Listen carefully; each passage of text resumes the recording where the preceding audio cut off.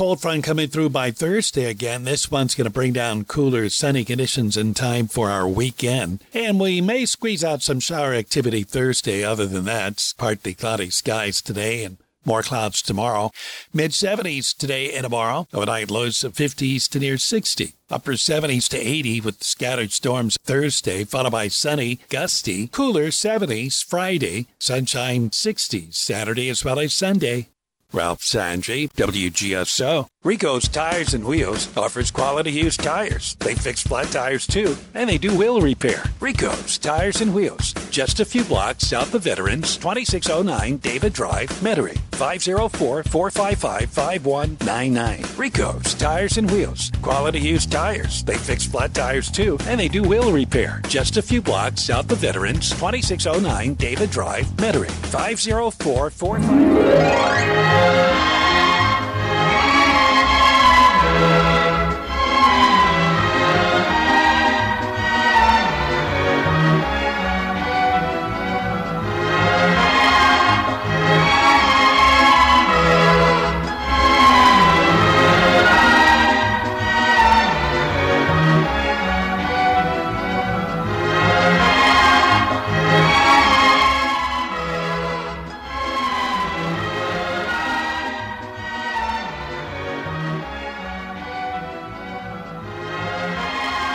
That music means it is time for the food show. Yes, we are having a food show today, but I'm on the phone. I'm Marianne Fitzforrest, wanting to talk food with you. I guess I can keep working while I'm on this show. But I kind of do that anyway. It is a beautiful Tuesday afternoon, and it was Taco Tuesday today. I'm not a big fan of Taco Tuesday, but happy Taco Tuesday to everyone. Patty, do we have anyone doing Thanksgiving menus today? We have Chef Shia from Bywater Bakery. I'm not sure what she is doing some Thanksgiving stuff, but I'm not sure if it's a dinner or if it's takeaway. I'm not sure what it is, but she's going to call in at 3. Oh, okay, so she's the 3 o'clock guest. Mm-hmm. All right, I have reached out to a couple of people, to Jack's, and also, what's the other one?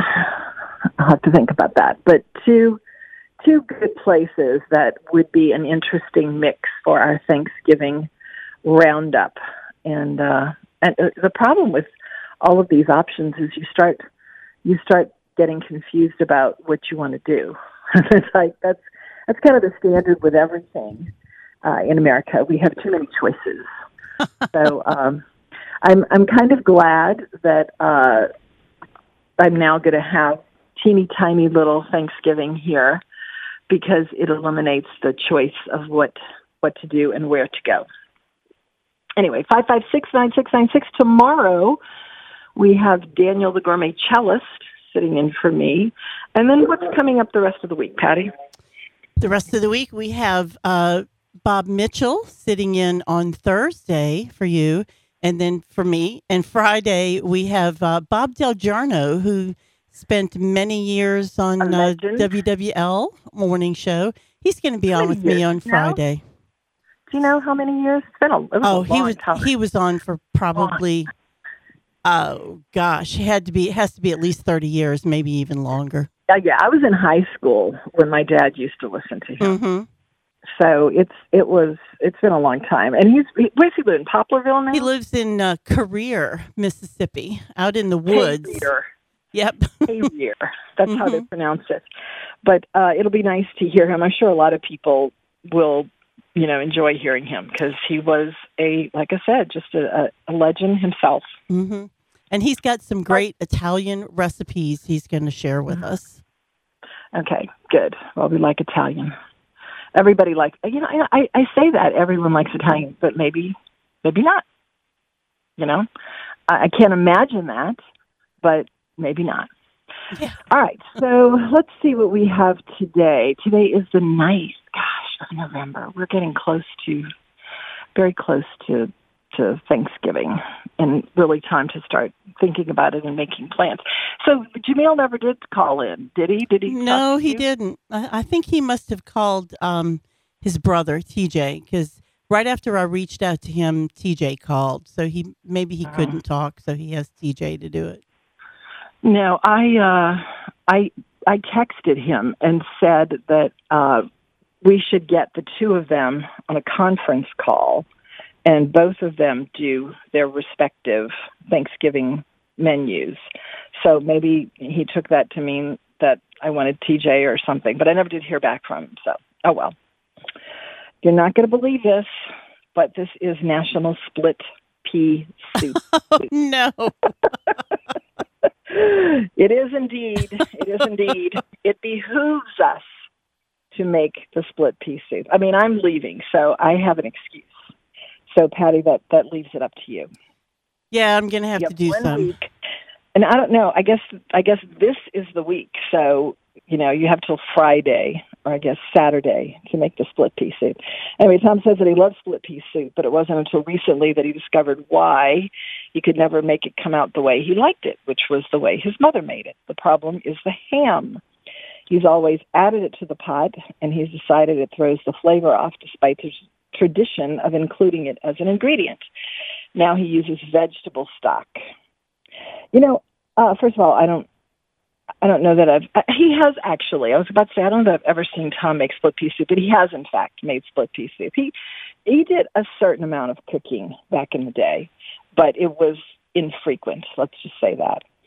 But I think that now that Mike called, first of all, with his confession about having taken the last ham bone, I think he felt like he needed to confess that, so I'm glad he did.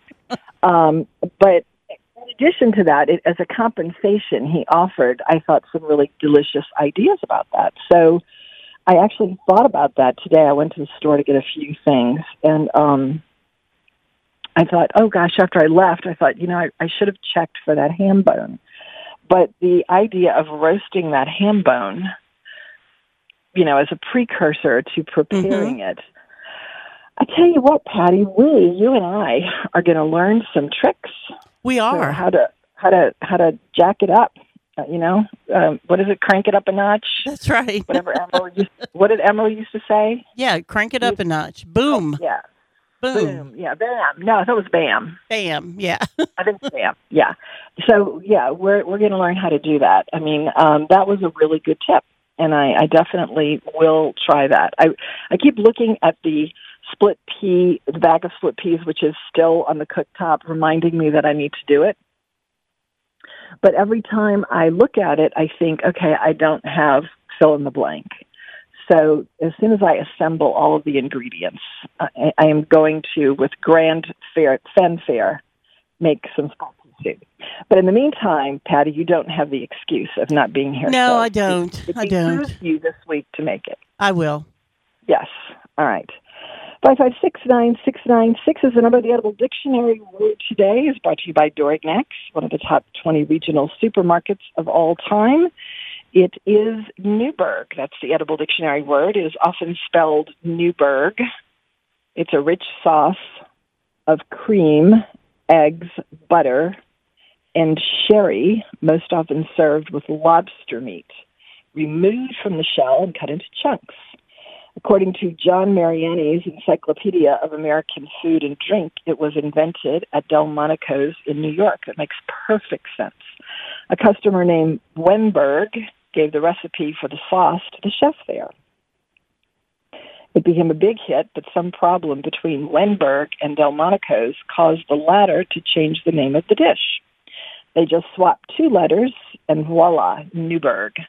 A number of controversies attend the recipe. One is whether the pale orange color comes from tomato or paprika. Another is whether the sauce's thickness comes from adding egg yolks at the end or starting with bechamel. Equally credible authorities can be found on both sides of these questions. What we know for sure is that Newburg dishes have gone far out of style. The only place that Tom knows to get it was the Bon Ton Cafe, where they used the sauce with crawfish. One of these days, I want to talk to, well, I'm sure I'm not going to, because I think Tom offended him earlier, like many years ago, which is really too bad, because the restaurant that he owns, or the restaurant group that he owns, is not bad. And I don't think Tom ever said that it was bad. I think it's just that I think he wanted it to be on par with the other kinds of places here. And I think that Tom is right in saying that it isn't, because it's a mid-Atlantic steakhouse chain called the Chop House, and it's very good. It's exceptionally good for those parts of the world, but those parts of the world are not New Orleans, and our standards are a little bit higher, and I think that that's what happened there. But anyway, he's a Tulane grad, and he won Mysterious Night, as Debbie Pierce tells it. The Pierces, Wayne and Debbie, inherited the business from, I think, a great-grandfather. Actually, it's a much more complicated story than that. It's not actually the family. It's switched over to someone else, and that's the family that they descended from. And so when they were looking to sell the business, because none of the kids, they had 3 boys, and none of them went into the restaurant business, as is so often the case, unfortunately, especially at a place like that, where you have such a legacy and such a long-standing restaurant, for it to just end because no one in the family wanted to take it over. That's sad, I think. And that's going to happen to others, too. I'm thinking of a few, but I'm not going to say what they are. But anyway, Wayne was just trying to figure out how, because his health was not all that great. He was having back issues, and so he was trying to figure out how to sell the restaurant, or he was looking for a way to retire. One cold night, he stepped outside with someone, and he was gone for a little while, and he came back in and told Debbie he had sold the restaurant. And it was just that simple. I'm trying to think of the guy's name. I think it's Jerry Greenbaum, who owns the Chop House and lives in Atlanta, actually, which is where it's based. And he was in town because the Chop House is directly across the street from the Bon-Ton. And so they bought it, and the Bon-Ton closed the day that the lockdown started. There are a couple of places that I say whenever I talk to the people who sold them, boy, talk about great timing. Talk about getting out right before the crash. And that was it. I remember that we were in the Bon-Ton having dinner with our friend Dominic Massa on the 13th of March last year. And that was their very last night in business. And then the next day was the lockdown. So the Chop House closed. I mean, not the Chop House closed, but the Bon-Ton closed. And the rumor is, or at least that's what he said, he was going to keep it as close as he could to the Bon-Ton. But it's been under renovation for a long time, and I have no idea. I have to call Debbie Pierce and find out if she knows anything about it, because I don't know that. I've reached out a couple of times, but haven't heard anything back on that. But I would love to know very much what is going to happen with the Bon-Ton. It's not a good time to open a restaurant anyway. I mean, it's very hard to find people to work, so maybe it is just on hold, but we'll have to find out. 556-9696 is the number. If you want to talk to me, I'm Marianne Fitzmaurice. I would love to talk to you. We'll be back after these messages. Have you ever eaten something new and wondered where it had been all your life? We thought that about Double D sausage after having it at a friend's house. But restaurants all over town serve it in their gumbo, red beans, and jambalaya. It's made right in Bogalusa, and the company is in its 3rd generation. Double D sausage is a light smoke, pure pork sausage with notes of sage and other spices. Try the regular, mild, and hot, and new flavors like the Cajun variety and jalapeno and cheddar. Double D sausage in stores all over town. The best meals always start with the best ingredients. If you're cooking seafood, the best ingredients are at Mandeville Seafood. All local fish, Louisiana shrimp, oysters, crab, crawfish, wild salmon, and Dungeness crabs. With a little notice, Mandeville Seafood can get anything in the seafood universe you may want to try. Mandeville Seafood, celebrating 25 years. You make me feel so young.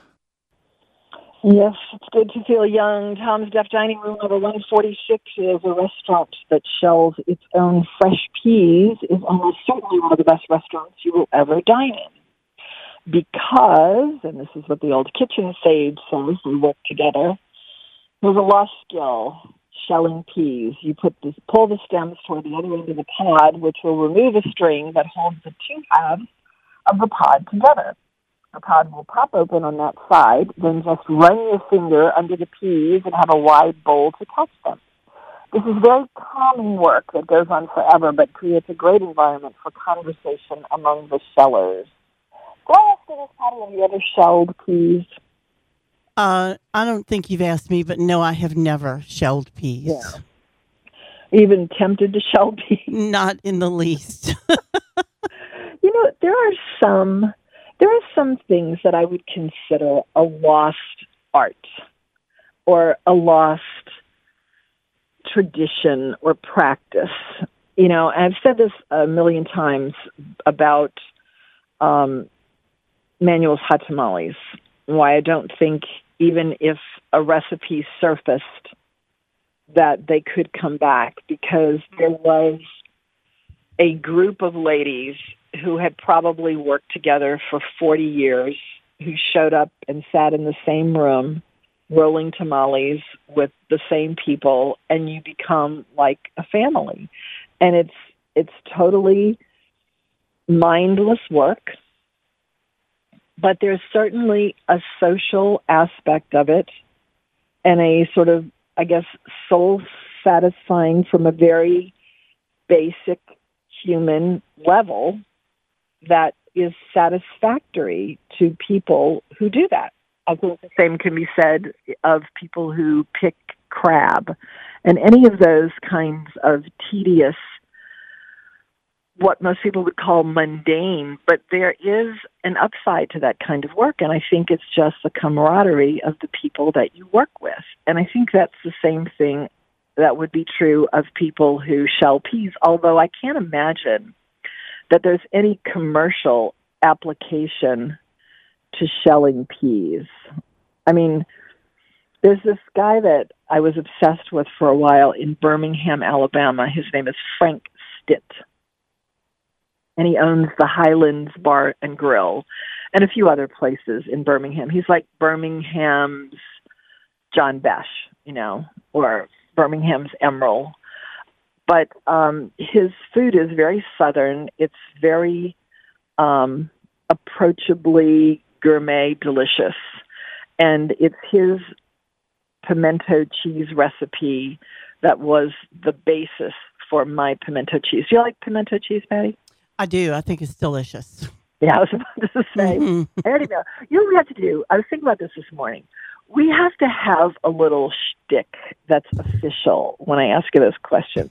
Like, we have to do we have to do, like, if a person was betting on something, like maybe some sort of betting sound effect, Yeah. Where people are placing bets. And I don't know if that's appropriate in 2021, but it would be funny. And or drum roll or something, where I ask you what is basically a rhetorical question, knowing very well what the answer is going to be, as do most of the people who are listening. Yes. But I knew that you were gonna be a big fan of pimento cheese, because who isn't? Really? I don't know if you were around. I've told this story a million times, so I know most people have heard it, but the first time I made Frank Stitt's pimento cheese, and it's not that I'd gone to the Highlands Bar and Grill, it's that we got the book when it came out from the Highlands Bar and Grill, and there was this gorgeous picture of pimento cheese with saltine crackers, and then there was a picture of the woman. It's Miss Verbena is her name, and it's a picture of her, and I think they're shelling peas. I'm going to have to get up and look at it during the break, but it is just a great recipe from pimento cheese, and I have jacked it up like I've done with the spin dip that I got from Steve Stonebreaker. But the pimento cheese, I have a couple of versions. I have one that has olives in it, and I have one that has pecans in it, and one that has parsley in it. And what you could do is take all of those and roll them in a ball, and it would be a cheese ball. But anyway, it's what's wrong with a cheese ball? I mean, cheese balls are good. So the first time I made it, though, was, I don't know, maybe 10 years ago, or maybe it might even be more than that. And I just, as so often happens when I hit something big, I just eat most of it. And my daughter, this is for Thanksgiving too, and she said, "Okay, Mom, what are the guests going to eat?" Because I had pretty much decimated the amount that I made, and I had to make the bar. And I'm embarrassed to say it was not a little amount. I mean, I was cooking for Thanksgiving, so this is kind of a lot of pimento cheese, but that's how much I love pimento cheese. I think it's really hard to find a good one, though. Do you know of a good one? No, there's something that I've seen called palmetto cheese, and it has pimento in it, and it's pretty good. But I haven't really found a really good pimento cheese, and I haven't tried to make it. No. Oh, well, I'm going to have to give you my recipe. Yes, it's really, really good, and it's simple and it's just terrific. But I mean, I never make the same thing twice. It's a good thing I don't have a restaurant, because it'd be the most inconsistent thing in the world. You come looking for something and never, ever get that again, because that's the way I cook. But it's basically, the cream cheese and the strong cheddar, and then the roasted bell peppers. And I'm going to have to go look. I know exactly where the book is. I'm going to go look for it and actually maybe give out the recipe, because it's really, really simple, but it's good. But anyway, the reason we got onto pimento cheese is that Miss Verbena is shown throughout the book in activities like that, where there are people sitting down enjoying each other while they perform a mindless task like that. And I think that shelling peas would be actually kind of an interesting thing to do. I've never done it. I'm sure I never will do it. I don't even know where I would get fresh peas to shell. Where would you get fresh peas? Yeah, I don't know. I was thinking about that. Maybe at a farmer's market or something, but I don't know. Has anybody ever gotten fresh peas to shell? Has anyone in this audience ever shelled peas? That's a good question. Okay, it's way at the top of the shelf, because, now that I'm doing this on the phone, I can actually do these things while I'm on the air. Anyway, I'm going to look through it. It's a gorgeous book. It's one of the original, I'm going to have to see when this book came out, because it's one of the original genre of coffee table cookbooks, of which John Besh perfected it. This book was $40 back in, let's see when. Anyway, I'm going to give the recipe for the pimento cheese in a minute, but I am curious to see when it came out, because it's definitely probably 10 years ago. Anyway, 5569696 is the number if you want to talk about food. This is all we do, just sort of blather on. You're welcome to join us if you would like to do that. It's kind of a fun thing to do. We love food. We love talking about food. We love eating food even more. There's less calories if you just talk about it, that's for sure. But there's no fun in that, for sure.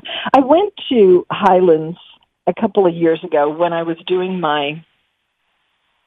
so this would have been before Katrina, because after Katrina is when I went to the Highlands Bar and Grill. And the reason I went is that I didn't know about it until the book came out. So this would have to have been before Katrina. There's a great picture of fried okra, too, which is another thing I love. I bet you like it, too. I do. That's the only way, really, I like okra, is fried okra or in gumbo. I'm going to tell you, as a person who is near and dear to your heart in the way we think about food, I will tell you that there is a way of eating okra that's, okay, it's almost as good. It's 2004 is when this book came out. So it's been 16 years since I did my first pimento cheese. I've been seeing okra sliced lengthwise, tossed in chili oil, and roasted. And it's actually really, really good. So chili oil is basically red pepper flakes and olive oil. And so you brush it with that and just roast it like that. It's really, really great. Not as good as fried okra, I have to say. Fried okra is pretty darn good. But this is good. That's the only two ways I can think of eating okra that to me is good. There's okra and tomatoes, which I never did understand. Me either. There's okra in the gumbos, which, okay. But okra by itself as a vegetable can, be good. I mean, fried okra is pretty darn good. But this is also really good. It's 2:30. It's time for the Louisiana Radio Network News. Louisiana Radio Network, I'm Dave Brennan. Former St. Tammany Parish Sheriff Jack Strain is guilty on all charges and faces a mandatory life sentence for raping and molesting multiple children. More on the story from Brooke Thorington. Well, obviously, it shows that no one is above the law. That's St. Tammany Parish District Attorney Warren Montgomery after Strain, who served as sheriff for 20 years, was found guilty on 4 counts of aggravated rape, 2 counts of aggravated incest, and 1 count each of sexual battery and indecent behavior with a juvenile. Those witnesses spoke the truth, and there was evidence in what they said and how they reacted, and I'm happy for them. 5 victims testified, and when asked if he believes there are more victims, Montgomery answered, "Yes." I'm Brooke Thorington. The search is over for a woman wanted for shooting and wounding her mother several times late Friday afternoon at a Lofton Street address in the Opelousas area. St. Landry Parish Deputy Chief Eddie Thibodeau says Ashley Sims got into an argument with her mother. No word on what motivated the dispute. LRN. Choosing a marriage and family therapist or counselor is a big decision. The Louisiana Licensed Professional Counselors Board of Examiners want you to know that state law requires mental health counselors and therapists to be licensed. Licensure requires a minimum of a master's degree and 3,000 hours of clinical experience.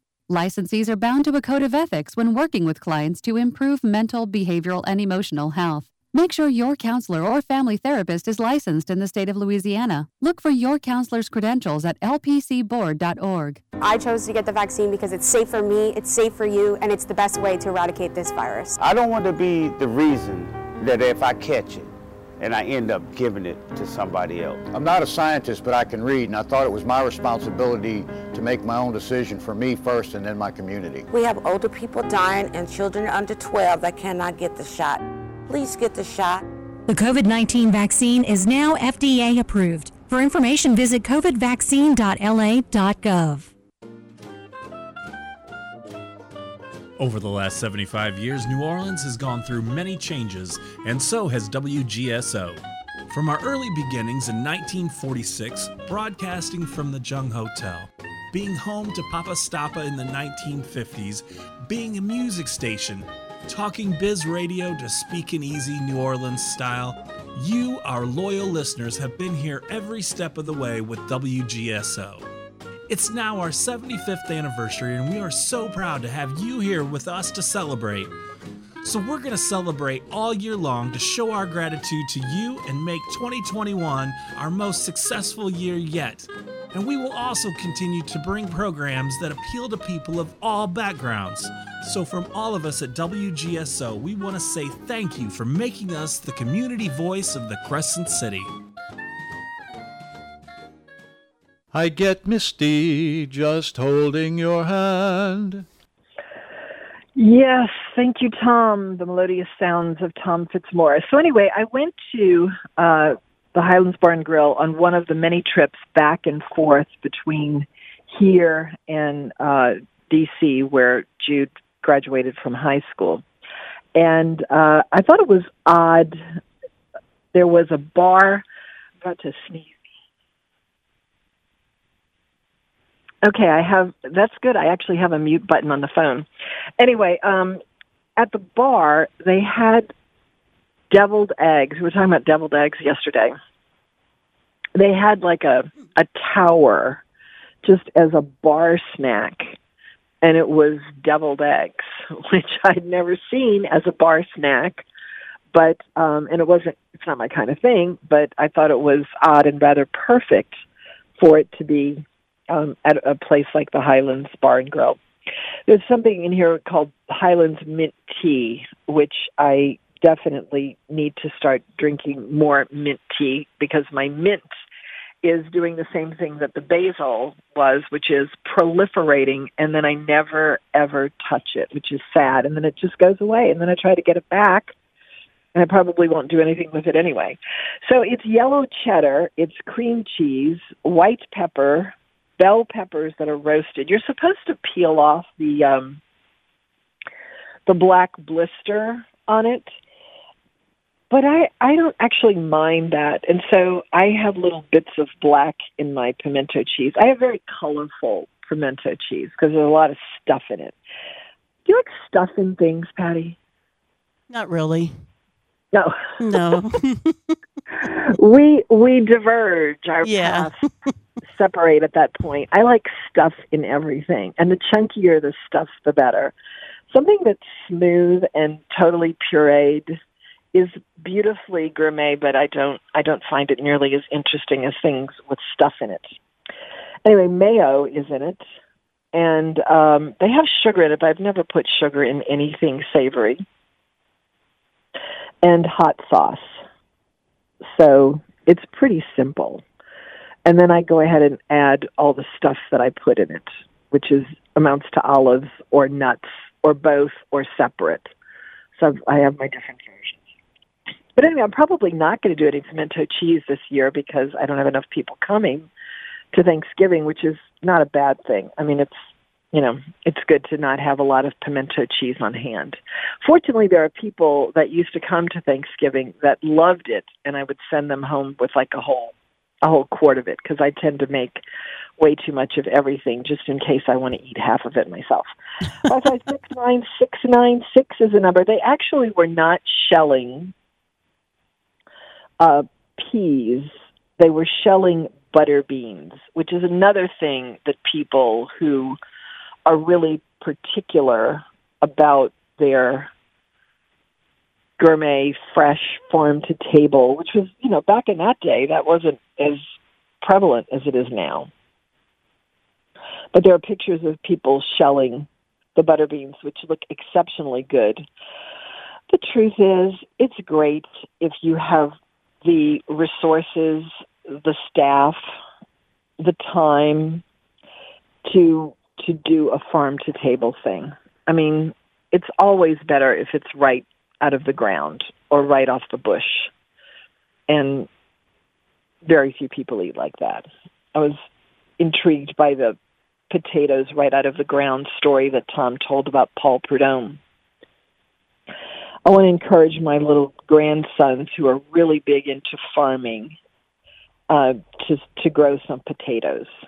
And then I want to try a potato right out of the ground, because I'm never going to do a potato in the ground here. I can pretty much say that with great conviction. I don't think that's going to happen. 5569696 is the number. If you want to talk to me, I would love to talk to you. We are talking about food, as we have done on this show for 33 years. Not me, Tom, me for about 2 years. And it's a totally different way of talking about food. I would still love to talk about food the way Tom talked about food, which is that everyone is going out to eat food in a restaurant and reporting on it. But I don't know if everyone is doing what we're doing. I don't think so. I don't think so. Or that they're just, what'd you say? I don't think so. I don't think people are going out like they used to. You don't think so? Mm-mm. Well, that's depressing. Honestly, I have to say, it's been almost 2 years now, and I would have thought that the tremendous constraints that have been placed on restaurants, well, across the nation, but particularly here, and I mean, we are one of 4 cities with a vax mandate. All the other cities are massively larger than ours. So I'm really surprised that more restaurants, and of course we have hurricanes on top of it all. So I'm surprised that more restaurants have not departed the scene. And I'm shocked that, I won't say so many because it's not a lot, but even a few that are starting out in these times, I'm really impressed, and they're making a go of it. So good for them. Anyway, words to eat by today are from Tom Snyder. Do you remember him? He was I do. He was the post Johnny Carson.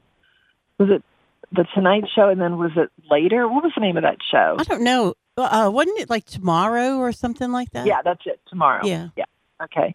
So it was tonight and then tomorrow. Yeah, because it went over. I think it crossed over the next day. It was like 12:30 or something. By the way, we have Darren on the phone. Oh, okay.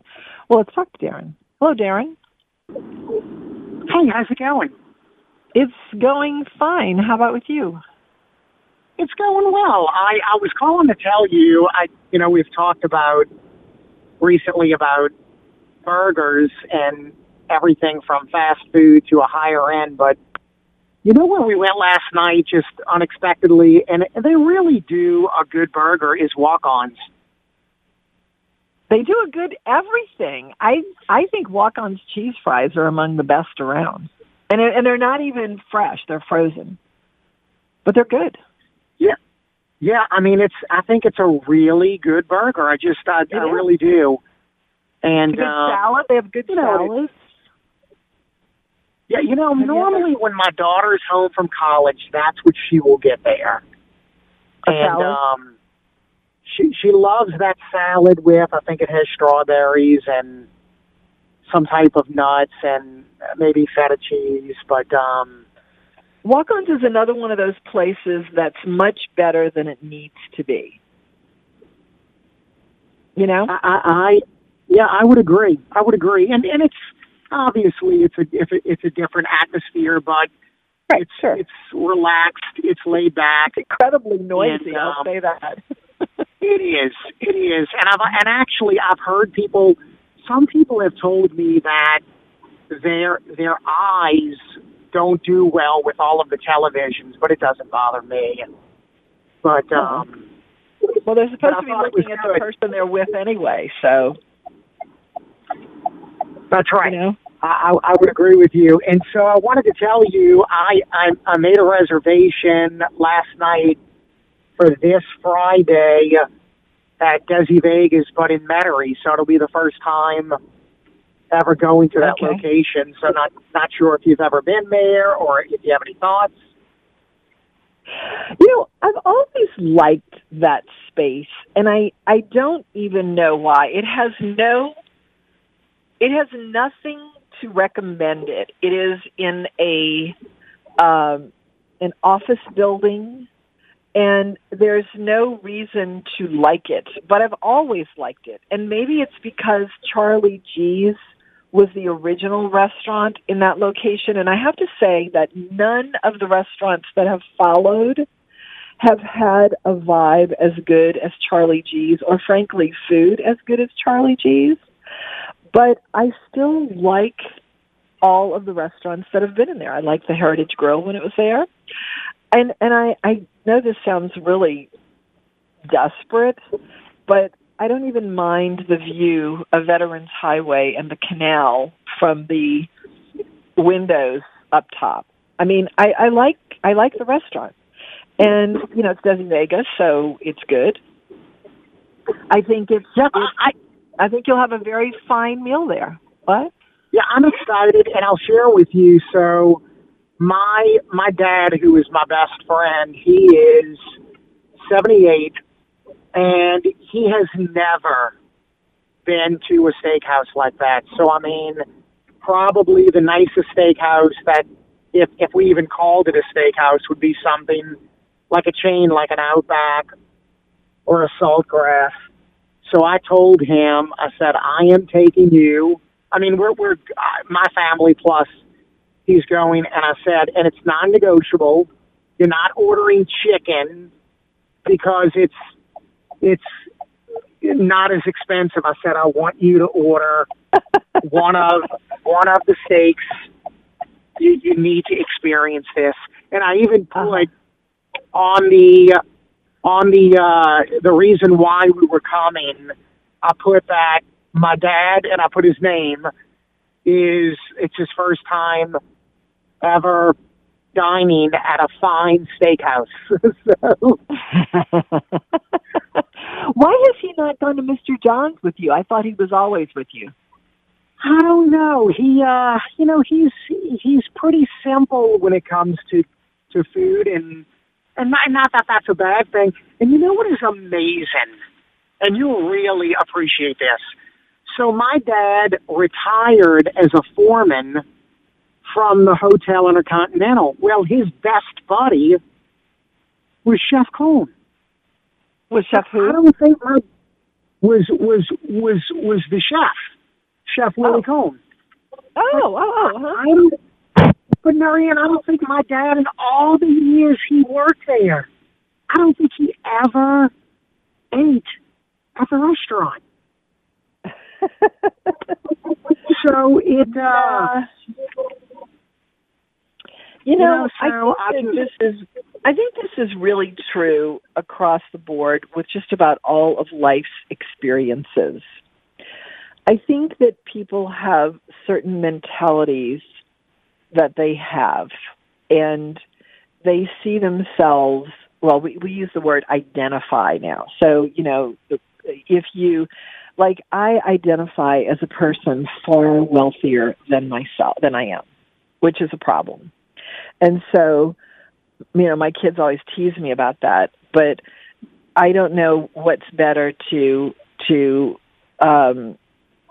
identify in that way where you just want the good things, or to have the money, because I actually know someone who does, who never goes above a certain place, And so I think it's really interesting because people sort of get fixated on where they, quote, belong, and it's fascinating to watch that, I mean, Tom is a really interesting example because he grew up without anything, really, and he has definitely lived the good life, and it's just, and my family tells me I'm far snootier than I have any right to be, which it's true. Yeah. It's definitely true. And, what? And Marianne, it's interesting because we're all native New Orleanians, and my dad's, my dad's family is from the Bayou, even though my dad spent most of his life in the Metro New Orleans area, and they were so incredibly poor. In fact, my dad often tells the story, he needed a tooth pulled, and my late grandmother could not afford 25 cents for the Novocaine. So I guess fine dining was never, and not that Desi Vegas is fine dining, but I just, I thought about that, and it's like, I'm going to start making these reservations periodically. And I'm telling him you're coming with me whether you like it or not. Good. I hope that you can teach the old dog new tricks because, it didn't take much for me to learn those new tricks, but it does for a lot of people, and some people just never come around. But it's definitely, a good thing if you can go to Desi Vega instead of, the salt grass. And especially if someone else is paying for it, that's great. So I hope that you can talk him out of his self-identified station. Give us a report on that. So I'm kind of curious. I'm excited about it, and I told him, I said, Dad, you can wear a pair of slacks and a dress shirt. That's fine. You don't to get all dressed up. And I'm excited. I told him, I said, you're ordering a steak. That's my one criteria, that you're not gonna back out on one of those good steaks. So no. Okay, well, give us a report. I want to hear how it goes. I will. As your dad gets introduced to to the Fine Steakhouse. That'll be fun to hear. All right, thanks for calling, Darren. Got it. All righty, friend. 9696 is the number if you want to talk to me. I would love to talk to you. I'm Marianne Fitzmaurice, carrying on the food show here, 33 years. Let's talk about food. Keith Young Steakhouse on the North Shore in Madisonville is everything anyone thinks of when a steakhouse comes to mind. The environment is elegant and handsome. The service staff is knowledgeable, attentive, and friendly. And most important, the steaks are superb. The steakhouse sides are also great. Keith Young Steakhouse, 165 Highway 21, Madisonville, 985-845-9940. The Crescent City Steakhouse has been a favorite since the first time I discovered it on Mardi Gras Day. This old-fashioned steakhouse hasn't changed much since it opened in 1934. I love the steaks. Here is prime beef, dry-aged in-house, a great T-bone or porterhouse steak. The Vojkovic family has welcomed generations of locals to this special place, and they'd love to welcome you. Crescent City Steakhouse, 1001 North Broad, 821-3271. I won't dance, don't ask me. I won't dance, don't ask me. I won't dance, madame, with you. Gosh, I so prefer this to the headsets. I'm sure it sounds really bad, though. Does it, Patty? It doesn't sound really bad. It just sounds like you're on the phone. Oh, okay. And there's nothing you can do to take that away. Yeah, well. Oh, well. It's much easier than all the equipment, I have to say. Oh, yeah. 5569696 is the number if you want to talk to me. Let's talk about food. We're just, chattering on about food. It is fascinating to me to watch an evolution like that. My sister, the one who's just been traveling all around, my sister is with someone who was always watching his money, and there wasn't really any reason. It was just the way he grew up. And so they used to go to these, I think there was this place they went to in the D.C. area called the Hard Times, and they really loved it. It was like every Wednesday they went there for the wing night or something like that. And I kept telling my sister, you really ought to break out of that, And boy, she took the same advice that she adopted the same kind of plan that I did when we were first married. My husband used to say, why don't you go spend some money? And I said, when I feel like I have it, I will, believe me. And then after a while, when I felt like I had it, I started, and Tom goes, okay, well, maybe we can dial that back a little bit. And so it's just kind of a mindset that you get into or out of. So I want to see how Darren's dad does with that. 5569696 is the number. If you want to talk, let's talk about food. I started to talk about Tom Snyder, saying the words to eat by Tom Snyder. The difference between roast beef and pea soup is that anyone can roast beef. There you go. If that's true. I don't know if that's true, though. Well, we have Victor on the phone who wants to talk to you. Yeah. Let's go to Victor. Hey, how you doing, Marianne? Hey. Hey, I just heard your last call. I think it was that wanted to know about Desi Vegas in Metairie. Mm-hmm. I've been there about maybe 4 times in the last year or two, and I think that place is excellent. I mean, some of my dining partners have even gotten seafood there, and it was excellent. And in fact, sometimes they serve you a complimentary meatball. And one occasion, isn't it? The guy asked for meatballs and spaghetti, and they actually served him. Look, I'm telling you, they make a great meatball. That meatball is his grandmother's recipe. Patty, have you ever had the meatball at Desi Vegas? No, I haven't, but... God. Okay, so we go to a lot of fancy restaurants, and I've seen a lot of amuse-bouches in my time. And for my money, that single meatball on a little plate with a couple of tablespoons of red sauce with a little Parmesan dusted on top is right there with the best amuse-bouche anywhere.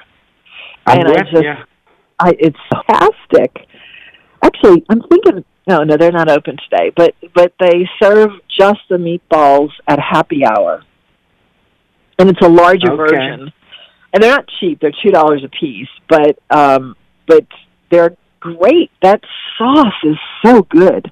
Anyway, yes, it's a top quality place. It always has been from day one. It really is. And, I mean, everything. Yeah. The staff service is very good. The desserts are good. It's right up there. I could highly recommend it. Now, did you go to Heritage Grill when it was there? Did you go to Heritage Grill? I used to belong to the health club in the 80s, I think it was. Yeah. So I've been there for a while. But I live in Harahan now, but it's more convenient for me to dine there than Desi Vegas downtown, you know. Oh, for sure. Absolutely. Do you live out in Harahan, do you ever go to Oak Oven? Sure, I do. Yeah. I like it pretty good. It's much better than it looks, you know. I tell you what, I find that a fascinating situation. They took an old Popeyes and they did really a minimal job. There's nothing especially comfortable about the place. There's nothing sumptuous. It's basically plywood booths, etc. But the food there is so good. The original chef cooked at a 2-star Michelin in Cagliari, Sicily, and that food is spectacularly good. So, you know, you just kind of forgive the space, I think. Right, exactly. Anyway, I think, what was his name, Darren? He's going to have a nice time taking his dad there. Yeah, he is. He is, for sure. Okay, anything that's all I want to tell you. Wait, I want to ask you something else about the Harahan scene. Anything else happening out there that's interesting, culinary-wise? Did the village... No, most of my dining's, you know, on the South Shore, but I did go to... a while back I told you I went to the last time at that... Slot Dine. I went there the last week it was open. And I've yet to get to North Shore again. I want to go to Pat Gallagher's new place. Oh, that's good. We went there over the weekend. But drive to, if you wanted to go to Oxford, go to Bay St. Louis. It's a great little drive. It's only 45 minutes. Bay St. Louis is an adorable place, and the Thorny Oyster is definitely worth the trip. It's already in my contacts. I just yet to have a day suitable for me to get over there. Okay, good. All right, thanks a lot. Bye-bye. Okay, bye-bye. Back to Harahan. Tom used to always call Harahan sort of a culinary wasteland, which it kind of is. But anyway, Scott Craig took over the Bienvenue Bar and Grill, and then their place Cedars is getting a lot of attention. So it's not totally wasted. And Desi Vega has his hamburger place out there across from Zia on I don't know, it's not Citrus, it's Hickory. Yeah. I get my streets confused out there. And then the cheesesteak place, Liberty Cheesesteaks, just moved across the street from Oak Oven in a place that was called, I don't know if it was Smoke. Maybe it was, but it was a barbecue place. Didn't last very long, which is too bad. And then, of course, there's the noodle place, Kim An, which is, and has been since, I want to say, the late 80s, really popular and has quite a following, especially in a little strip mall in Harahan for people to be going out there. Anyway, at 3 o'clock, we have Chef Shaya, not Alon Shaya, from the Bywater Bakery, who is going to talk about some things for Thanksgiving. So we look forward to that. And I reached out to Justin Kennedy about the promotion that he does in conjunction with Al Copeland Jr. The Copelands went into a liaison with LSU to fight cancer after Al Copeland passed away of the unusual cancer that he did. And they've been doing some groundwork groundbreaking work on immunotherapy and very exciting results. And the Copeland Foundation every year partners with Parkway Poor Boys, and on Thursdays they have a turkey dinner poor boy, and the proceeds go to the Copeland Foundation for their work on cancer. Have you ever had that, Pat? Yes, I have. It's delicious. Dressing, cranberry. What else is on there? I don't know, but it's really good. But you can only get it at certain times of the year, it's only one day. Yeah. It's Thursdays in November. So I just want to mention that. I asked him to call and talk about it. He sent me a text saying, I just got the text, sorry. And then I said, well, you can still call, but then he hasn't texted me back. So I don't know if he's going to do it. But if you go to hashtag I did it for the turkey, you can find out the details on this. And it's certainly a very worthwhile thing. So go enjoy a delicious turkey dinner on a poor boy and help the groundbreaking, exciting work that the Copeland Foundation is doing in conjunction with the LSU Medical Center. It is 3 o'clock, time for Louisiana Radio Network News, WGSO New Orleans. USA Radio News with Tim Berg. More Americans are expected to hit the roads this Thanksgiving. AAA putting that number at more than 53 million. That's a 13% increase, and it comes a year after folks were advised to stay home due to the pandemic. Air travel is expected to jump 80% over last year, with more than 4 million passengers. However, 90% of all travel will still be done by car. The FBI is now part of a criminal investigation into what went wrong at a Houston concert where 8 people died last Friday. It happened when fans rushed the stage, and Houston Fire Chief Samuel Pena says there are also reports of possible druggings. There was some evidence that some drugs were present there at the event. There was one report of a security guard that described a needle prick to the neck. This is USA Radio News. If you're concerned about the power grid and want to generate your own supply of off-grid electricity, this will be the most important message you'll hear this year.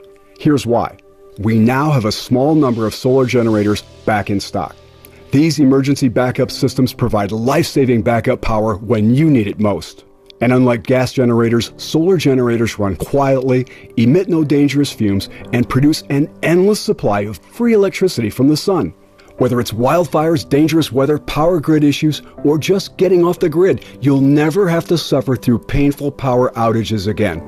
Even better, all this week, radio listeners get over $700 in free off-the-grid bonuses too. Go to mysolarbackup.com to learn more and check availability. That's mysolarbackup.com. Look for the free report, Crisis Cooling, how to make absolutely sure your meat, milk, and medicines stay safe and cool in any power outage. Yours free at mysolarbackup.com. The White House is again touting the $1.2 trillion infrastructure bill that President Biden is set to sign this week. Commerce Secretary Gina Raimondo focusing on the expansion of broadband access across the United States. We must connect all Americans, regardless of where they live, to high-speed, affordable internet.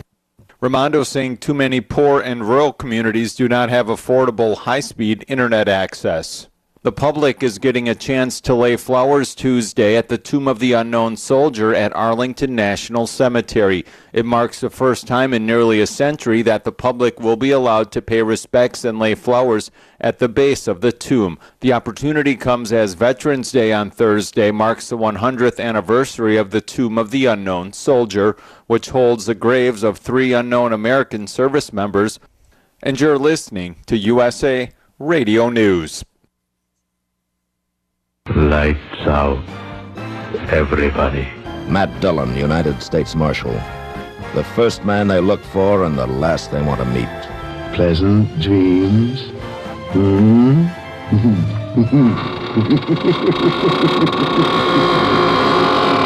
The greatest radio shows of all time, USA Classic Radio Theater, on these radio stations or on demand by searching USA Classic Radio Theater. USA Classic Radio Theater. According to the most recent Rasmussen poll, 2/3 of U.S. voters don't believe illegal immigrants have the right to sue the U.S. government, and as for settlement payments for families separated at the border, most think the proper amount is zero. The latest Rasmussen Reports national telephone and online survey finds that only 17% of likely U.S. voters think illegal immigrants should be allowed to sue the U.S. government, while 66% say they shouldn't be. We'll have a cold front coming through by Thursday again. This one's going to bring down cooler, sunny conditions in time for our weekend. And we may squeeze out some shower activity Thursday. Other than that, it's partly cloudy skies today and more clouds tomorrow. Mid-70s today and tomorrow. Overnight lows of 50s to near 60. Upper 70s to 80 with scattered storms Thursday, followed by sunny, gusty, cooler 70s Friday. Sunshine 60s Saturday as well as Sunday. Ralph Sanji, WGSO. Rico's Tires and Wheels offers quality used tires. They fix flat tires too, and they do wheel repair. Rico's Tires and Wheels, just a few blocks south of Veterans, 2609 David Drive, Metairie, 504-455-5199. Rico's Tires and Wheels, quality used tires. They fix flat tires too, and they do wheel repair. Just a few blocks south of Veterans, 2609 David Drive, Metairie, 504-455-5199.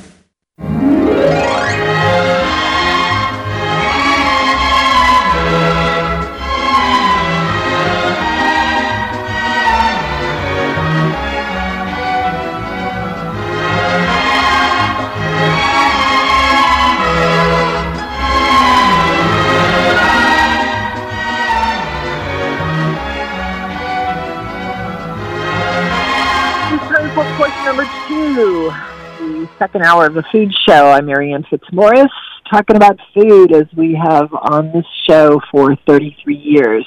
We have on the phone with us Chef Chaya from Bywater Bakery, and I'm surprised to hear that you're doing some Thanksgiving things. Thanks for joining us today. Hi, how are you?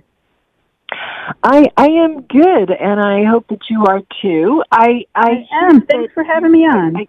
You have some very enthusiastic fans, I will say that. And I don't know much about you, except that I think you were like the bakery director at Rouse's or something before you started the bakery? Yep. Okay. I was, before I left to open up my own place. I was the bakery director for Rouse's, and before that, I was regional for Whole Foods, and worked at a lot of restaurants in the New Orleans area, but I've been in the bakery business. Basically, I got my first job in a bakery when I was 14 years old, so a long time. Gosh, where was that? It was in Vermont at a place called Genois Pastry Shop. I lied about my age to get the job. I was supposed to be 15, and I was 14. Were you back in the kitchen, or were you up at the counter? Yes, I was back in the kitchen. I was making fruit tarts. That was my first job. I called myself a tartiste. So, how long have you been down in these parts? 31 years now. Oh, wow. Okay. Yeah, a long time. And what brought you down here? Yeah, what brought you down here? Well, I did my extern from the Culinary Institute of America at Arno's and fell in love with the city down here. So, and now, we've got this wonderful business, and I live 3 blocks from here with my husband. We're definitely home. Yeah, for sure. Okay, so the Bywater Bakery is located, obviously, in the Bywater. Where is it exactly? 3624 Dauphine Street, which is the corner of Independence and Dauphine. So it's not in the neighborhood, and it's just it's a sweet little neighborhood gem. Good it's a little meeting corner hub. spot. It's a little corner spot. You have a lot of eclectic things there. What sort of things? You have a lot of savory things, I know, and so we do. We have a light breakfast and lunch menu. We do breakfast go cups, so it's like a breakfast parfait with dips. Like a breakfast gumbo, which is chicken and andouille gumbo over grits and eggs. And we have some sandwiches, like a Cubano, muffalata, lemon caper tuna. We make yummy. We'll have soup when it's cold. We, We have lots of various breakfast pastries and, of course, cakes. Cakes are our number one thing. We are very... Oh, is that right? Really? Yeah, we have... Because you seem to have a lot of savory items there, and I would almost call it a cafe as well as... I mean, I guess it's called the Bywater Bakery and Cafe. Is that right? It's the Bywater Bakery, but it definitely has a cafe element to it. Yeah, it really, really does. So it's not surprising that you would have some Thanksgiving items. So we're kind of doing a little roundup of Thanksgiving. So are you doing takeout things for Thanksgiving? Well, of course, yeah. We do a really stellar pie business. Actually, when we got started our first year, before we were fully built out in the bakery, we were selling pies on the corner. Just to try and get some money together. So it's sort of a birthday for us. I do a butterscotch pecan pie. So that is made with real scotch and butter and obviously pecans and deliciousness. A chocolate peanut butter pie, apple rosemary. Now, that might sound like that sounds really a lot of flavor, but the rosemary just is enough to just give it that real rich deliciousness without being overpowered. It doesn't taste like Christmas trees, you know. Do you do any chocolate anything? What? Do you do any chocolate anything? So the chocolate peanut butter pie, for sure, for as far as pies go. All right. And then other pies, we're doing a sweet potato chiffon pie, which is like a sweet potato mousse, which is kind of an oxymoron, right? But it's delicious. A butternut squash, a pecan praline pie. This is like our take on a pumpkin pie, but yummier, because it's got chantilly icing and praline sauce on it. So it's pretty incredible. And then this year we have a blueberry elderflower pie, which is actually vegan. So we'll have an option for vegans too. We do rolls, asking us cake about we'll have stuffing cubes, all the things you could possibly want except for the turkey. Okay. Now, people are always asking about where they could get a fresh baked pie. It's really not that easy to find a place that's serving pies that are home baked. Yeah. Why did you make our go crust? that route? What? I guess that is why you went that route, because not many people are doing it, and it's a service that is definitely wanted. Yeah, I mean, that's why I left to open up my own shop, because I wanted to really go back and start making everything from scratch again and really just love baking. And it's such a great way to bring community together. It's a labor of love. That's what our whole thing is. We try to, we make everything, keep it very affordable and approachable, but make it with really high quality ingredients. So you can come in and get just a slice of pie, or do you have to buy the whole pie? Nope, we have slices available for the whole month. And then we will have whole pies available. I mean, we'll have whole pies available the whole month also. But the big pickup window is Monday, Tuesday, and Wednesday before Thanksgiving. We're typically closed on Wednesdays, but of course we're open that Wednesday. It's a very big day for us. So you said you'll have slices of pie for the whole month. Do you not normally have that? No, we typically don't sell a lot of pie, except for in the springtime. People love eating pie. I'm not sure why. And then around Thanksgiving. Other than that, our primary business is cakes. So I'm wrong about that. When people call up and ask for pie, there's really not that much of a demand for pie.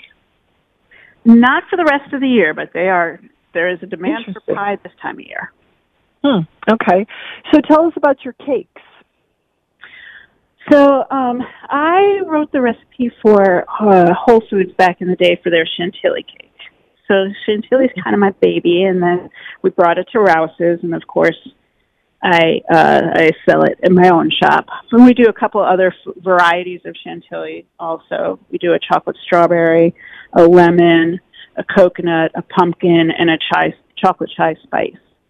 So with say all of them with that same light mascarpone whipped cream. That's really delicious. We also have like a chocolate butter pecan and of course red velvet and carrot cake and all of those. We do custom cakes. We do wedding cakes. We do a lot of cakes. Well, that's a good thing because bakery you should do a lot of cakes.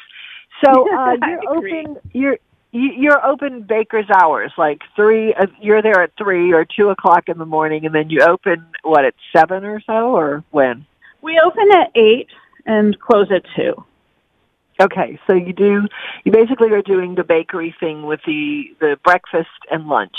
What other things do you ever do, like any specials that are unexpected, Well, right now, of course, we are also doing the Thanksgiving sandwich with the turkey and the gravy and the stuffing and the cranberry. So we have that all the time we do that every day during November. And yeah, we do special stuff all the time. We'll start to pull back on doing special stuff though as we go into king cake season.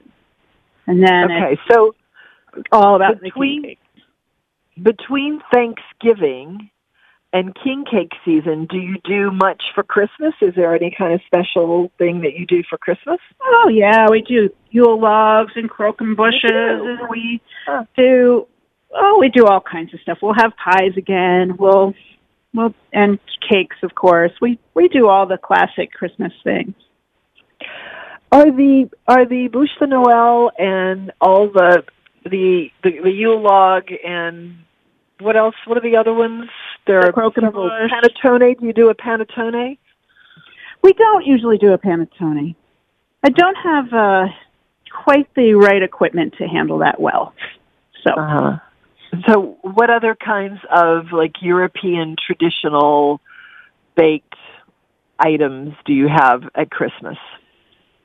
Well, we'll do Christmas cookies, of course, and gingerbread and, all the things that you associate with Christmas. Look for in Christmas, for sure. Yeah. Okay. So we'll do candies and we have fun with it. You do candy? We get to get for creative. That's one of the things my team really likes. So you do special confections, like candy at Christmas also? Oh, good. Yeah, what do you have? Yeah, we'll do truffles and we do all kinds of different stuff. Oh, cool. Okay. Yeah. So if a person wanted your assistance for their menu at Thanksgiving, do they need to, order now? Oh, now is good for sure. We have stuff available to order online. Our pies are all available online to order.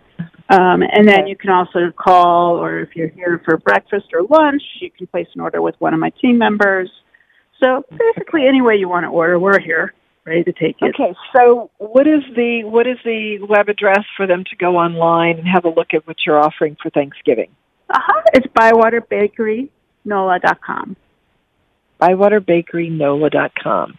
All right. I appreciate you being with us. We're doing a little Thanksgiving roundup of things that people can get. Thank you so much for having me on. Go for Thanksgiving. So I thank you very much for being with us, and good luck with everything. Thank you so much. You have a great day. You too. Bye-bye. Back, 556-9696. Mandeville Seafood has been a local favorite, serving their house-made roast beef poor boys, seafood poor boys, and even a French fry poor boy in a fast, casual environment. Here is an extensive menu of salads and sandwiches and fried seafood, baskets and platters, as well as sides like stuffed artichokes, meat pies, and jalapeno cheese bites, and we love the very attentive service here at Mandeville Seafood Restaurant and Market, celebrating 25 years. One of my all-time favorite restaurants is the legendary Pascal's Manali. It's now open for lunch Wednesday through Friday with happy hour specials in the dining room every day. Tuesdays, enjoy 2-for-1 appetizers and Hansa's vodka martinis. Wednesday and Thursdays, wine and beer specials. Fridays, lunch martinis are $5. Say hello to my friend Thomas at that great oyster bar when you go to Pascal's Manali, 1838 Napoleon Avenue. Reservations are recommended. Call 895-4877. When you're awake, the things you think come from the dreams you dream. Thought has wings and lots of things are never what they seem. Alrighty, 556-9696 is the number. I've been enjoying looking through this Frank Stitt Southern Table while we've been talking and just in between breaks and all. I find it interesting. You know, they say that if you're going to do a house renovation or any kind of renovation in a space, that should be done every 20 years. And I feel like, well, I guess 20 years is a generation. Is that right? 20 years a generation? I think it is. I don't know. Anyway, yeah. Which makes sense because you see trends and they change. So I'm looking at this book, which is a really beautiful book. It's got great pictures. It's got that look of the new generation of cookbooks where you want to read it like a book, that you're not really going, like The Joy of Cooking is a cookbook, and you go into it when you need something and you don't mind getting batter on the pages, and, it's kind of a go-to thing. These books are beautiful works of art, and you might use them as a cookbook, but you also could just as likely sit on the sofa and literally read them like a book. And it's a sort of a feast for the eyes as well. The photography is stunning, and it's just a gorgeous book. And this book here was written, it came out in 2004, so that is 17 years ago. Yeah, 17 years ago. That's almost a generation, and you can really see that it's dated. I mean, you can. It's a gorgeous book, and I want to go back and read it again, but it looks different than the books that are coming out now. It's different in every way, and it's just kind of fascinating to me to see that. The food is every bit as contemporary and today as the food you see on tables today, but the overall look of the book is different, and so much has changed in 17 years. I mean, he's probably opened and closed a few restaurants, and it's just kind of fun to ponder that. I mean, at least it is for me. 556-9696 is the number. The Bywater Bakery is kind of cultish. It's definitely the Bywater is an interesting place. Patty, you've obviously been there. How did you wind up calling Chef Shia? Bye-bye. I've heard a lot of things about Bywater Bakery, and I've been trying to get there, but she's only open from 8 to 2. Right. But right. I've got some friends that live in the Bywater, and they just rave about her place. Yeah. And like you said, she has very enthusiastic fans. Yes. She has very enthusiastic fans. It's kind of interesting to see, if you are really, really creative, I would think that it would be difficult to work in an institutional environment where you're doing mass volume, like a Rouse's, for example. Right. Where you don't have a chance to really, because you're doing so much that you don't really have a chance to explore something like a blueberry elderberry pie. You're just doing the coconut pie for thousands. Right. And I would imagine that it would be a dream to be harbored while you're doing something like that, to have a place like the Bywater Bakery. And I'm glad that she has gone out on her own and found like I said, a very, I won't say totally cultish following, but they are, as I said, very, very enthusiastic. And she's the one who developed the chantilly cake. I think that's amazing. Because you can't get those. I mean, you really have to pre-order one if you want one, even in Rouse's, because they just sell so fast. Yeah. Yeah, the Chantilly cake, did it debut at Rouse's? I mean, no, Whole Foods. Whole Foods. Whole Foods. Oh, okay. Mm-hmm. Okay, well, that makes sense. Whole Foods would be a place where that would be a hit and well received. And then it's too bad that everyone has one now. So it's kind of, I mean, Rouse's calls it the Gentilly cake. That's amusing and sad at the same time. Yeah. It's a big difference between Chantier. I think they don't call it Chantilly and Gentilly. Yeah. But I don't know that I've ever actually had it. It's just, what is it, just like yellow cake and whipped cream? Well, it's marzipan whipped cream, I think she said, and it's real light and fluffy between the layers. And then she has, they have strawberries and blueberries and things like that, raspberries. Yeah. Well, it's a favorite of a lot of people that I know. Mm-hmm. But I don't really eat much cake, but I could definitely be talked into a light yellow cake with whipped cream frosting. Yeah. And fresh fruit. You got the healthy fresh fruit. You got a what? You got the healthy fresh fruit. Oh, yeah, that compensates for everything, doesn't it? Right. Yeah. So we were talking earlier about seafood Newburgh, and I've had it a couple of times. Have you ever had it, Patty? Seafood Newburgh? No, I haven't. It's one of those old-fashioned dishes like beef Wellington. You don't see it very much, but it is really good.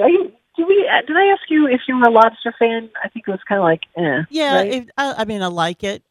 It's not like one of my favorites. I won't turn it down, but I wouldn't order it. I'd rather go with shrimp or crab. Yeah. Well, it is good, I think, this seafood Newburgh. Usually you see it as a seafood Newburgh rather than a lobster Newburgh because we don't live where there's lobster, but down here they used to serve it as a seafood Newburgh, and it was a really, really intense, delicious seafood cream sauce. And how far wrong can you go with that? I mean, a really great seafood in a cream sauce, in a vol au vent. I mean, that's pretty great stuff. But it's not something that you see very much now. I don't understand why, but anyway.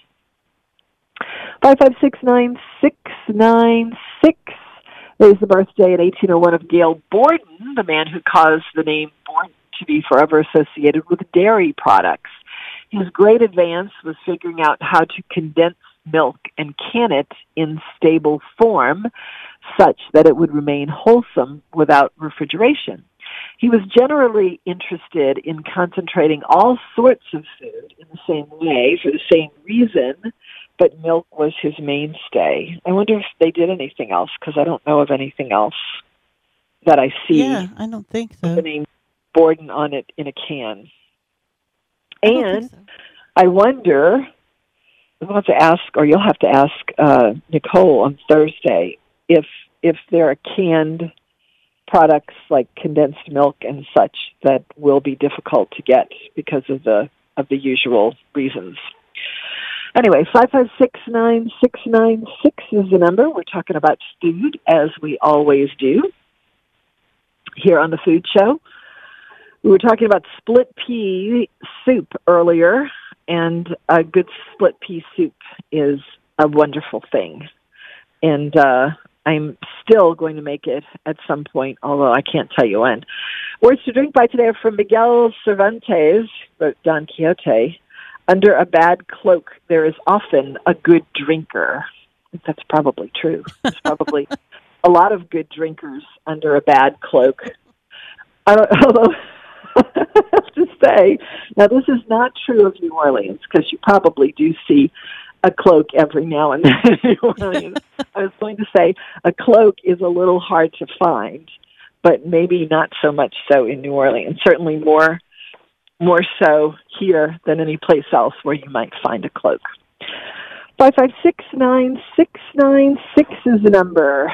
So, Patty, I am looking forward to trying some places that I haven't been out in LA, and I'm still trying to decide if I'm going to go to Mr. Chow and have hyper expensive Chinese food.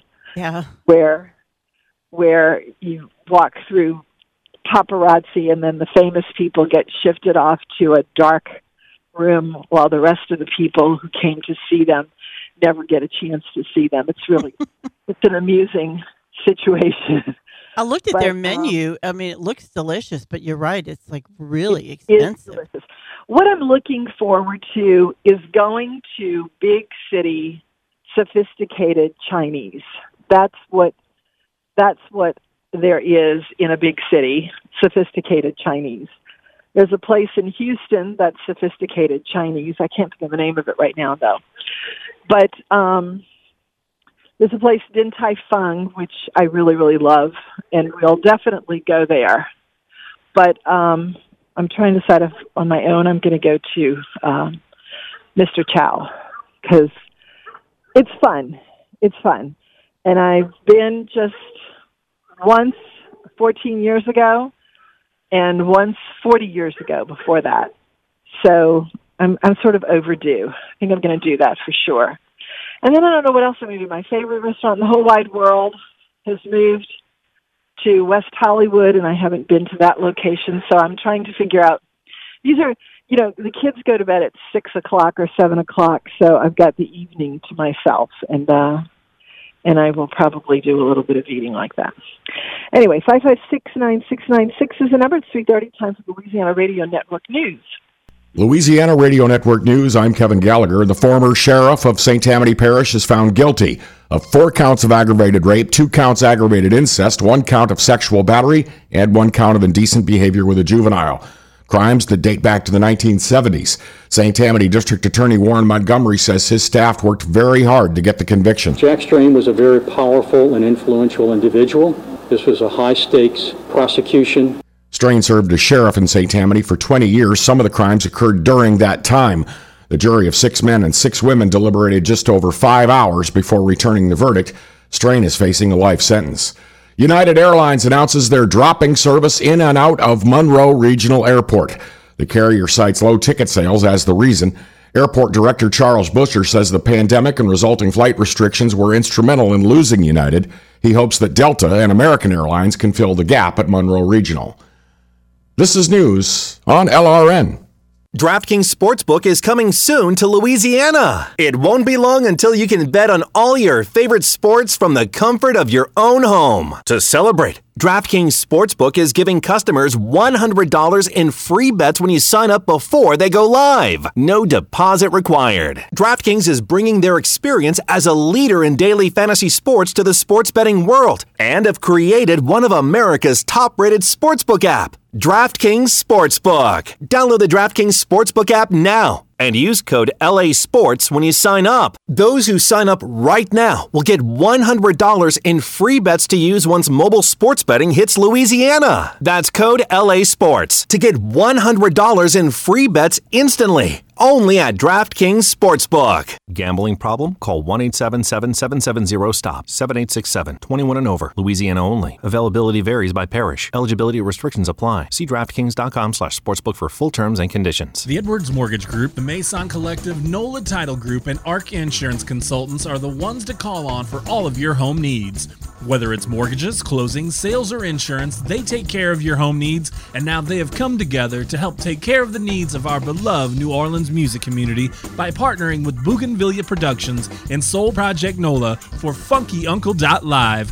Funky Uncle.live is a free webcast live from the one-of-a-kind Mardi Gras float, the Funky Uncle Lounge, that features New Orleans musicians playing live music combined with interviews and outreach news to raise money for the entertainment community of New Orleans that have been impacted by COVID-19. You can join in the funky fun time by simply going to www.funkyuncle.live every Wednesday night at 7 p.m.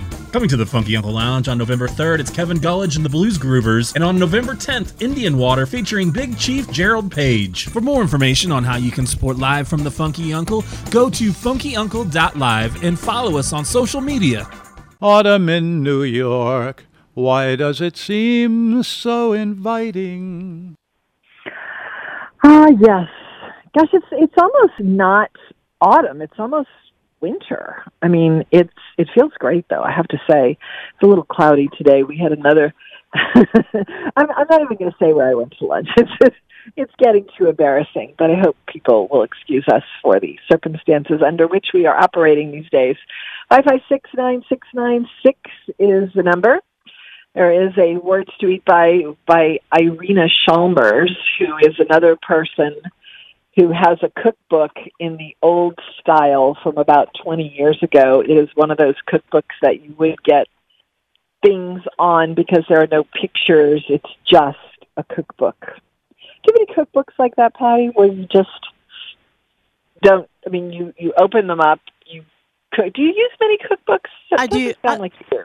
You know, I love cookbooks. I have a whole collection of them, and I go to the ones mostly with the pictures. I do have Tom gave me A Joy of Cooking, which I don't think has any pictures in it, but I do go to that a lot.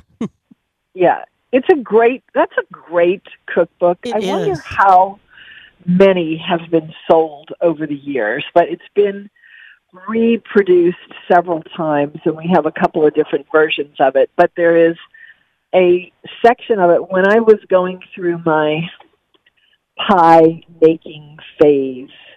It was how to make a crust yourself.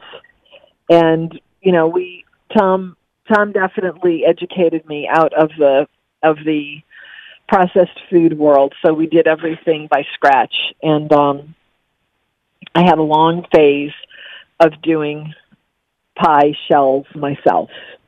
And I could know whenever I needed to make a pie shell, which I can probably do by heart, I would know exactly where to find it because there was so much on the pages that I could just sort of, it was almost like there was a marker there, you know, and that's really the main thing that I use that book for. But there's a lot of good stuff in that book and a lot of really complicated recipes. Oh, yeah. And then, of course, there was the phase with the Cooks Illustrated people. Did you have any of those? No, I don't have any of those. Yeah. And I think the Cooks Illustrated people did the best fill in the blank. And that was the beginning of those kind of books that are just really too pretty. There's a couple of books. Do you find that you have books of all the cookbooks that you have? Do you find that you use the same ones over and over again? Yes. And there's just like a handful of those? Yes. I use John Besch's Family Table Cookbook a lot. Yeah. And Kevin Belton's Flavors of New Orleans. I used his cookbook a lot. Mm-hmm. Well, I hope you use the Tom Fitzmaurice New Orleans Food Cookbook. I do. I do. You know, I use that when my friends come in from out of town because I go and get the old restaurant recipes. Yeah. No, it's actually a very, very good book. And we use it, well, obviously a lot, but it's one of the ones that we use more than, you know, any of the other that we have. But it's specific to this area, although there's a lot of things in there that are just like personal favorites, which are not necessarily New Orleans, but they're still really good. Mm-hmm. 5569696 is the number. Another edible dictionary word, clingstone peach. If Stan was on today, he would be all over that. Were you on the show when we discussed peaches with Stan? No. I think you were. You were? I don't remember it. Okay. Well, it's an interesting discussion because he has really educated me a lot in his travels. I mean, you see peaches that are, because I grew up naturally with, we also had fresh peaches. That's not fair to say, but we had cling peaches in the can. And I always wondered what a cling peach was. Do you know what that is? No, I've always wondered too. I thought it had, no, I don't. I don't really know what it is. Well, there's cling peaches and there are stone peaches. I think that's the other name for it. You can ask him tomorrow because cling peaches are exactly what it says. It's when the peach clings to the stone. And if the stone or the seed comes out readily, it's a stone peach. And I had no idea until Stan was, I don't know where he was, maybe Alabama or something, in peach season, and he was talking about the peaches, and then he sent me a picture of them, and I saw a market that had cling peaches or stone peaches, and I asked him about it, and he explained what it was. So Tom is going to do that right now. Among the 300 or so varieties of peaches grown in the United States, the best are in the clingstone category. As the name implies, the flesh of the fruit sticks to the seed pit and shreds when you try to pull it away. That inconvenience is a small price to pay for the superior flavor and juiciness of clingstone peaches. They're good for both eating and baking. However, more eaters are concerned with convenience than flavor, and so clingstones are harder to find in stores than freestone peaches. Okay, so freestone and clingstone. You're more likely to find them at farmers markets, which is what Stan did when he went out and found the peaches in season. So far, he has found corn right off the cob in season.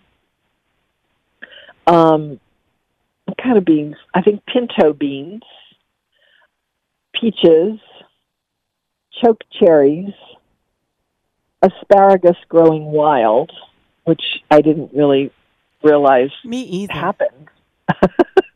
He showed me this gorgeous picture of wild growing asparagus. I mean, I guess everything started out wild before it got cultivated, but I didn't realize that these things were still growing wild. I mean, that they hadn't just switched over to just total cultivation. You know what else I was looking at in that book, Frank Stitt's Southern Table? A stone crab claw. Have you had those? I have had those.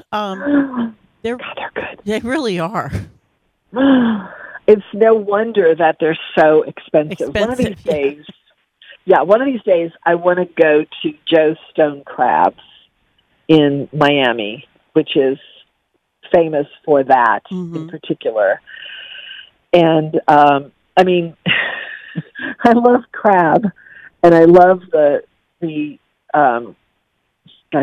pincher meat, but there's not a lot of meat there. But on the stone crab, that's pretty impressive. That's a big old mouthful of meat. And they're really expensive, and Joe's Stone Crabs is a really expensive place.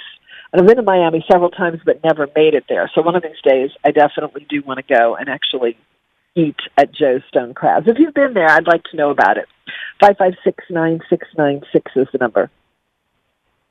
This weekend is Guacamole Day, and I will not be here to talk about guacamole, but it's I would say well-known, but it's almost absurd how much we think about, eat, and talk about Mexican food. So it's not a big surprise that I would have something to say about Guacamole Day. The word translates from the language of the Aboriginal Mexicans as avocado sauce. They were eating it and avocados, a pure American food, long before the arrival of the Spanish. Although guacamole carries with it a sort of secret recipe cachet, in fact, it's easy to make. The key is in limiting the recipe to the ingredients that the Aztecs would have used. The originators seem to have had it down cold. So we're talking about Native American plants, avocados, chili peppers, cilantro, onions, and tomatoes. No dairy products, no black pepper. Two ingredients of non-Aztec origin that can pass are olive oil and lime juice, both used in small proportions and mainly to keep the concoction from spoiling too fast. I don't think that's true. I think lime juice, well, it is used for that purpose, but lime juice is kind of central to a guacamole's flavor, I think. That and cilantro. Are you a cilantro fan, Patty? I am. I do like it a lot. Yeah. But you know what? Every now and then I do actually see what people are talking about that it tastes like soap. Every now and then I get that flavor. Have you ever had that experience where it does actually taste like soap? No, but I have a good friend who she has that gene or whatever. Like when we go to Mexican food, she asks specifically if things have cilantro in it because she said it tastes like soap. Yeah. And I guess that does kind of kill the mood if you're eating Mexican food. Yeah, that's the complaint, that if you are a cilantro fan, which we certainly are, there's no such thing as too much cilantro for me, but if you don't like it, it's because it tastes like soap. Usually that's the reason cited. But every now and then I will see what they're saying. I get it. And it doesn't bother me. I mean, not that I like to eat soap or anything, but it's just like a brief second that I get that. Anyway, lime juice is a key component in the flavor profile of guacamole. And Tom used to make it, and it was sort of loose. And I told him he should bottle it as a starter. This was like 20 years ago before everybody was doing that. But we never did. But he made a really good starter for guacamole. Now I don't use that. I just do, there's nothing loose about the guacamole that I make. It's pretty much just kind of chunky avocado with tomato, purple onion, cilantro, jalapeno, and lime juice, and that's it. And some olive oil. It's good. Love guacamole. It's everywhere in restaurants, and much of it is even good. Only recently, the specter of pre-made guacamole has reared its ugly head. Avocados have until recently resisted all efforts at packaging. On the other hand, some restaurants now make their guacamole to order, sometimes right at the table. In Mexico, guacamole is almost always made to order, even in the tourist-pitched restaurants. The only problem with guacamole is that good, ripe avocados are not always available. One must plan ahead, buying the avocados days before you'll serve them.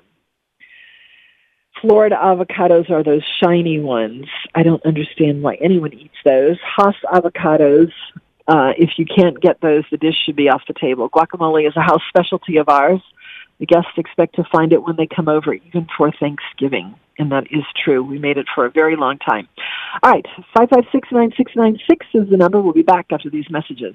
Keith Young Steakhouse on the North Shore in Madisonville is everything anyone thinks of when a steakhouse comes to mind. The environment is elegant and handsome. The service staff is knowledgeable, attentive, and friendly. And most important, the steaks are superb. The steakhouse sides are also great. Keith Young Steakhouse, 165 Highway 21, Madisonville, 985-845-9940. Basil's Ace Hardware has been the center for your grilling needs for over 15 years. That's when I first got my big green egg, which I use more than ever lately. Fred also has Traeger grills and Weber grills and all the accessories for them. Charcoal and pellets and propane, as well as rubs and grilling utensils. Remember, a great cookout always begins with the right hardware. Basil's Ace Hardware, 4419 Transcontinental Metairie, 888-8588. I like a Gershwin tune. How about you? I'm with you, Tom. I love a Gershwin tune. I never did finish saying what Irina Chalmers said in her Words to Eat By. I got up talking about cookbooks and the utilitarian aspect of a utilitarian-looking cookbook. I don't even remember the name of her cookbook, but it was like one of those home cooking kind of things. Anyway, she said, today is actually this weekend, the same day Guacamole Day, is supposed to be National Pickle Day, and she said, in the last analysis, a pickle is a cucumber with experience. True. I like that. Simple. Very simple. There's another Words to Eat By, which is a little depressing. It rings a little too true for me, by Sir Walter Scott. To be always intending to live a new life, but never find time to set about it. This is as if a man should put off eating and drinking from one day to another till he be starved and destroyed. That's depressing, but kind of funny. It is. The old kitchen sage says, when making guacamole, combine all the ingredients except the avocado first. Then scoop out the avocados and add them as quickly as possible. mix only until the avocados are chunky and not a mash. You know, the only thing wrong with an avocado is how quickly it turns brown. Boy, it does. And guacamole is really gross if it's even a little bit old. Not old. By old, I mean, not just done. Because I don't think anything turns, quote, old faster than guacamole. I think you're right. It's just really shocking how fast it goes south on you. And I had this, once I learned from Martha Stewart, that's the only thing I'm really grateful to her for, but how long you can keep avocados in the refrigerator. So I made a huge batch of guacamole just because I had so many avocados, which is incredibly stupid because you can only eat so much guacamole, and it does go bad. Not bad, but it goes ugly really quick. And it was heartbreaking to have to throw that away because guacamole is really good. 556-9696. If you would like to chat, I would love to do that with you. It's my last 11 minutes for a while. I'm talking about food, and I would like to talk about food. So give me a call, please. 556-9696. Prosper Montague, or Montagna, was born today in 1865. He was one of several brilliant French chefs who remade French cuisine in the early 1900s and streamlined kitchen operations by organizing cooks better and simplifying presentations. But his finest legacy is the creation of La Russe Gastronomique. Have you ever seen that one, Patty? No, I haven't. It's an encyclopedic treatise of French cookery, and it's still being published in many languages. It's considered the last word on the subject. I wonder if there is anyone out there, well, period, but I wonder if there's anyone out there who actually cooks from a book like that. I mean, I'm sure there are people. I know if the movie Julia and Julia is any indication, and I think that there are a few outlier people who actually go through the kind of trouble that you would go through if you were cooking from something like that. But I think they are few and far between, and I don't know that I've ever done anything really complicated. Have you, Patty, where you've just had a million ingredients? No. If there's too many ingredients, I'll go to try to find a shortcut. But a lot of those complicated recipes call for certain kinds of equipment that you might only use once. And who's got that? Well, do you remember Joe Kahn? Yeah.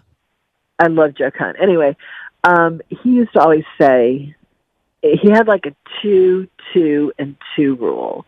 He said if you use more than 2 pots, I don't know if he said if it's got more than 2 ingredients or if it takes more than 2 hours, forget it. I'm going out to a restaurant or something like that. And I think that's really a good philosophy, although I'm not even clear what it was. I used to crack up whenever I heard his 2, 2, and 2 rule. I saw some Merlotons at the store today. I did too, and they're all individually wrapped. Yeah, they always are. I don't know why that is. I don't know. I don't know why. Maybe they stick together or something. Mm-hmm. If there was, I have really no respect for Merlotons at all. I don't find them to be useful, interesting, worthwhile at all. There was a short phase here where Tom became enthralled with the idea of slicing them thin and putting them in a casserole with parsnips and rutabagas and making a gratin. And that became sort of our signature vegetable gratin at Thanksgiving in the good old days of 50 people. And it was actually very good. But the thing about Merlotons to me is that they're like the universal donor. They have absolutely no flavor of their own. and they absorb whatever you put them with. So I don't usually bother with them. Do you stuff them? Do you use them, Patty? No, I don't. I don't particularly like them. But I did find I found Joe Kahn's 2-2-2 rule. Oh, good. Oh, what is it? It's don't make anything that takes too long, is too difficult, or takes more than 2 pots. Yeah, I knew there was a 2-pot. That's the only one I had right. The 2 pots. Yeah. Agreed. He says after that, he says it just goes out, and I totally get that. I couldn't agree more on that. But yeah, I don't think mellotons taste like anything. Well, they don't. They taste like whatever you put them with, or whatever you stuff them with. So I was looking, but here's what I was thinking as because I never learn. As my daughter is quick to point out, I never learn. So even though we have a teeny tiny just foursome for Thanksgiving, actually, no, my brother and sister-in-law are coming, so 6 of us will be at Thanksgiving. And there's absolutely no reason to cook a lot of food. I looked at those mellotons and I thought, I wonder if I could do a potatoes Anna situation with the mellotons, just because I want to do something with mellotons other than stuff them with something. And I thought, okay, maybe I'll do that because we're going to have mac and cheese, and that's sacrosanct. You can't do anything but mac and cheese here. And we're doing the cornbread dressing. But I was thinking, okay, I've got a couple of these cast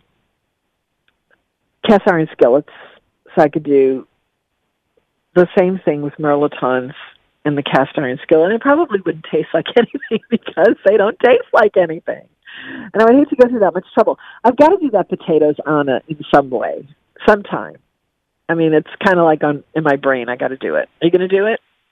It sure does sound good. I'm thinking of trying it. Yeah. Do you have that many cast iron skillets where you could do? No, I only have 2. On top of the other one? Well, I have 2, so I could. Are they of different sizes? One could fit inside the other. Okay. Yeah, I do too. I'm going to do that. Now, the problem with mine is that one is like a regular, biggish kind, and then the next size would not be right underneath it. So it's like it skips a few sizes before the next one comes in. So my potatoes Anna would probably not be good. I mean, it would be adequate. How far wrong can you go with butter and potatoes? Really? But the actual technique, which lends itself with the crusting and the brown, would probably be lost if I don't have the equipment that, sits inside of the other one. Anyway, whatever. I do want to try something in that method for sure. Let's see. In 1895, the first shipload of canned pineapple left Hawaii for the mainland. Where would we be without pineapple? In addition to its natural uses in desserts, it turns up in unexpected places. The inclusion of pineapple in spicy Vietnamese shrimp and seafood soup is intriguing and good. Antoine's Alchator sauce is a brown savory sauce made with caramelized pineapple. I didn't know that. They serve it on steaks and better lamb chops. Pineapple juice is an effective tenderizer for tough cuts of beef. Pineapple would be pretty good in bread pudding. I saw fresh pineapple in the store today. That's why I'm talking about that. All right. Please tell a friend about the show. We would love for them to tune in and join us to talk about food. It's the anniversary of WGSO. Please go to their website, WGSO.com, and click on the yellow button that says Donate. Be part of the 75 for 75 campaign. Please go to our website, nomenu.com, NOMENU.com. That's where you'll see Tom's 50-year body of work, things like recipes, like 400 of them, the almanac that we have fun with on the show every day, and antique restaurants, reviews of restaurants, the list of all open restaurants, all kinds of stuff there. We have an Instagram page at the New Orleans Menu. We would love for you to follow us there. I am off for a week, and I am leaving everything to Patty, so please call her mean, nobody calls me, but hopefully they'll call you, Patty. And she has a group of guests that will be coming in to visit with her, Bob Del Giorno among them. So if you are a Bob Del Giorno fan, it'll be nice to touch base with him.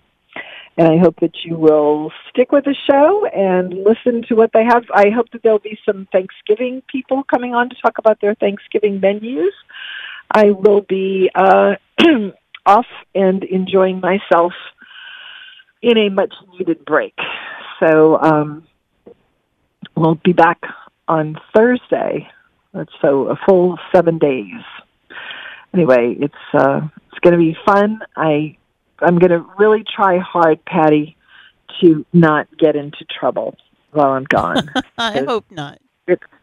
It's a different world, and it's an interesting terrain to be negotiated out there. So we shall see how that goes for me, because I don't know how to be in a blue state, but we'll see.